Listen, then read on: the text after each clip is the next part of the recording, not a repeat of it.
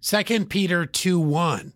But there were false prophets also among the people, even as there shall be false teachers among you, who privately shall bring in damnable heresies, even denying the Lord that bought them, and bring upon themselves swift destruction. Do we keep our eyes and ears open for false teachers? It may be that we have one of two tendencies. Either we are too quick to trust those who claim the name of Christ, or we are too suspicious of those not exactly like us.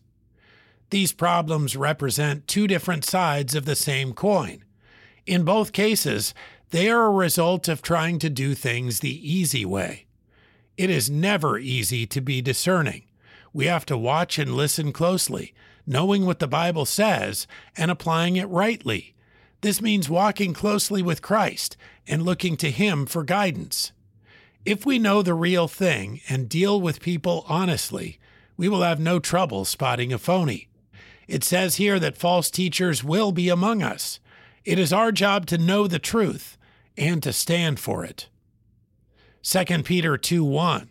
But there were false prophets also among the people, even as there shall be false teachers among you, who privately shall bring in damnable heresies, even denying the Lord that bought them, and bring upon themselves swift destruction.